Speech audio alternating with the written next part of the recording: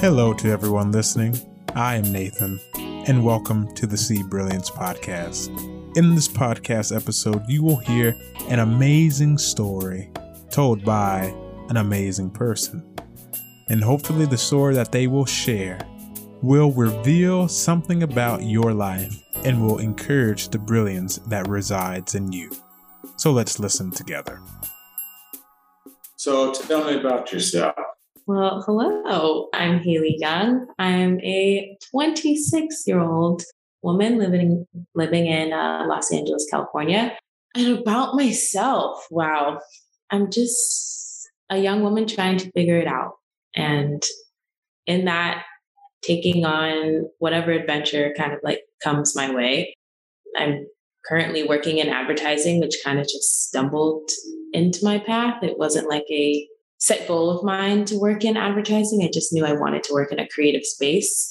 That's where I've been led to. I've been in advertising for about going on 3 years now, and just trying to learn and soak up as much information as I can to possibly take, my own talents and what I've learned and take it somewhere else to uplift other brands, maybe smaller businesses and the large corporations that I work on now, because I think making a difference in a creative space and just in our environment is so important. Being able to, make brands that are personal or special to me, like have a voice in a space that is kind of dominated by larger corporations. Just trying to figure it out and find where my voice fits best in this industry. Really loved your answer. And we're definitely going to dive into that career in advertising that you talked about a little bit later on. But, what's the best compliment you've ever received? I exude quiet confidence. I think that's a big deal. Personally, I wouldn't necessarily describe myself as the most confident individual, but, we all have our own insecurities. For others to look at me and I don't know, just kind of like feel assured that I know what I'm doing, or that I'm capable of my own abilities, or this is like a hard question to kind of articulate. I haven't really thought about it, but I think it's nice that I'm seen as a force in spaces that I present myself in, and in the room, that it's not an arrogance, but they know that I'm kind of about my business and that I'm a special individual. So it's nice to get that from other people and that they see that in me. What do you think most people misunderstand the most about you? I can be a quiet person, and I think sometimes being quiet makes me come off a little standoffish. And I want people to know that I'm approachable and kind and willing to learn, eager to learn, and eager to make connections within all forms, friendships, personal relationships, work relationships. I think my sometimes being quiet and a little bit shy kind of keeps me away from those opportunities. And I want people to know that I am a warm, bubbly person. Yes, you are. Yes, you are. And that's one thing I've always admired about you. You may come off quiet to people, but you're definitely warm and bubbly like champagne. Gee, thanks. There you go. But it's just but you even have sophistication about you. I don't know one thing about champagne, but just like champagne. So what makes you passionate and gets you motivated? It sounds so corny and so cheesy, but my family is a huge driving force for me, and they motivate me. They inspire me to keep pushing and strive to be it makes me emotional, strive to be my very best. So when I see, I think everyone in my immediate family is doing such great things, whether it's succeeding in corporate world or getting into medicine, I get so inspired by their work ethic and their drive, and it makes me want to work harder and be my own best. And I just love how everyone that I'm surrounded by in my family has been so focused on others and doing well for others, helping others, uplifting others. And I think that mentality has been instilled in me, and kind of like why I want to take where I want to take my creative advertising career, wanting to help others, wanting to uplift others, wanting to give voices to brands and companies that either haven't found their voice or just like don't know how to get their product out there. Like I just think it would be so cool to work on smaller brands. And that's an off topic, but yes, I'm inspired by my family, inspired by their drive to do well and help others. And that's kind of where I've shaped my whole perspective on where I want my career to go. You mentioned, one, family is, I take family near and dear. But then you mentioned, the creative advertising that, uplifts, others who might not have the voice out there as well. But I also think of like the personal creative advertising when it comes to ourselves, and how you mentioned, it might come off reserved, but I am someone else. That's someone else. Or how is it that we can support people, or really to support ourselves to be creative in advertising of who we are and what is it that, we seek to do? It's a hard question. Yeah. Question too. I guess how would you take what you do for industry and put it towards, I guess, an individual level? What makes the greatest advertisements is taking risks, not necessarily going for the obvious messaging. And sometimes just like putting yourself out there in I don't want to say the most wild way, but like just not being afraid to put yourself out there in a way that maybe sparks conversation. On the personal level, I would just say take more risks and don't necessarily be afraid of what others might say, positive or negative. I think we stifle ourselves a little by trying to only present ourselves in a way that's like socially acceptable. And in doing that, I don't think we necessarily express ourselves in our truest form. And I could say that for myself on why I'm a little bit more reserved, because, I want people to see me in this positive light, or so I don't necessarily know how to come out my shell without coming off too strong, or I don't ever want to come off arrogant or blah, blah, blah, blah, blah, blah. So like I tend to make myself smaller, but in reality, I think you just be as big as you can and don't be afraid to speak up for yourself and speak out. And if you have a wild, crazy option or opinion, or not really opinion, but like something to say that can trigger a conversation to see something in a different perspective, giving new perspectives, new outlooks on life. I think that's so important, and we need more of it. Taking a risk, put yourself out there, say and do what feels right in your heart.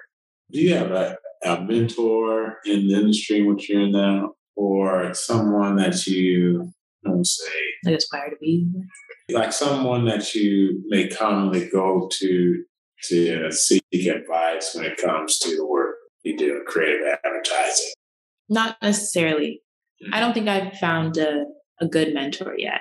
I mean, my job offers a mentorship program, but I haven't found that person within my agency that I feel like I can go to talk to specifically about advertising. So no, I wouldn't say I have a mentor. I kind of just talk about corporate life with friends and family and get advice from them. What's the most difficult part in being in your industry? It's predominantly white, male oriented. It's challenging as a young woman of color to assert herself in conversations sometimes. It's just challenging being a Black woman in corporate. You struggle with not coming off as angry when you get pushed aside and neglected and ignored. And then you want to be professional, but then you feel the need to talk a certain way or dress a certain way. And you don't want to bring up your own issues, or don't feel like you have, almost feel like you don't have the right to kind of express what's bothering you, because not a lot of people understand what you go through on a daily basis. So trying to find people that empathize with you is actually kind of very challenging. It's a hard space to navigate when there's not a lot of you within your office. It's like, who do you turn to talk to about? What challenge in your life shaped you the most? Which one? I know if I ask that question, like, which one? But sometimes you don't see them as a challenge when you're going through it. That's it. Mm-hmm. So I can't necessarily, I don't know. I can try and pinpoint one. I don't know if I would categorize this as a challenge, but it is a challenging situation when you think about it in the grand scheme of things. But I mean, I have been blessed and fortunate to attend the education institutions that I have, or, been raised in the environment that my parents chose to raise us. But being, again, in, ironically, another predominantly white space or environment, growing up and being the only Black female in a classroom was definitely, has been a challenge, because I feel like being the only, not being around enough other Black people, you tend to identify with whoever you're around. And I feel like at a point in my life, I identified, not saying I ever identified as white, but like some of the ways who I communicated with, how I communicated with them, I lost out on an opportunity to find out of who I was as like a whole person, as being a Black person in society, and instead tried to assimilate to the environment that I was in, which was, it's white. Having the opportunity to then later go to a school like Spelman, I'm trying to relearn basically who I am, where I stand in society as a Black person. And that's been like a whole new territory to navigate, and trying to find out who I am and being sure of my Blackness and my culture and that sort of thing. So when it comes to identity, I just think being in an environment where I didn't feel, not that I wasn't embraced or wasn't welcomed, but like where I wasn't seen has been hard. Your story, where people listen will see, particularly Black women. You mentioned you're in Los Angeles. Mm-hmm. You grew up around you went to school with the white people, mm-hmm. but then you went to Spelman, and Spelman is Black women. Mm-hmm. And that you're currently in a period of rediscovering mm-hmm. yourself, repositioning yourself. And so in that moment, how do you, what's a piece of advice that you would give to a younger Black woman who may have grown up exactly like you and maybe trying to rediscover herself as well? What's one piece of advice you would give to her? One of my biggest regrets in high school, when I was deciding where I should go to college. At first, my top choice was, sorry, Spelman, but it was Howard. And I was excited to talk to my friends and tell them, hey, I got into this HBCU. I think it'd be a great opportunity just to be around more people that look like me. And what my Black friends were saying was, why would you want to do that? Why would you want to be around that many Black people? Why would you want to? It's ratchet. It's not a real indication of what the everyday life will look like, or what the workforce will look like, and blah, blah, blah, blah, blah. I let so many other people's opinions of like what a HBCU is, or just what Black people are in general, kind of impact my decision on where I went to school or who else I hung out with. That's my biggest regret. And I should have listened to my own gut, taken more opportunities to learn on my own. You can't listen to other people's opinions necessarily all the time, and especially when it comes to who we are, who you are, who Black people are, what Black institutions stand for, because they don't know. You need to learn for yourself. So I wish I didn't listen to the outside noise. and been more focused on, what kind of college experience that I wanted for myself versus attached to the connotations that come along with the name of a certain school. What connotations comes from wanting to go to a HBCU or wanting to go to a school that most of corporate America probably won't know the name of. I mean, how many white executives know of some of these HBCUs? So it's not about the name. It's not about who attends there. It's do what's right for you and listen to your heart, listen to your gut. My gut told me to go to Howard or go to an HBCU, and I didn't listen. And I ended up going to a PWI, and I had a horrible experience. Not saying all PWIs are bad experiences, but I didn't get the experience that I was needing for myself. And only I know what's right for me. So listen to that gut. Listen to your gut. That's it. Certainly. Because our gut definitely be talking to us. It's talking. Sometimes screaming, yelling. Mm-hmm. You don't need to put a tranquilizer or whatever on the gut or whatever to help kind of say, what do you call that? Not tranquilizer, not the best word. Like when we try to subdue pain, or not even pain, but just feelings with other things. So listen to the gut. Mm-hmm.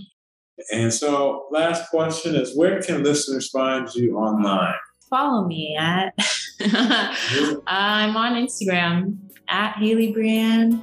That's HAILEY_BREANN. Perfect. Well, thank you so much. Until next time. Oh my gosh, thank you.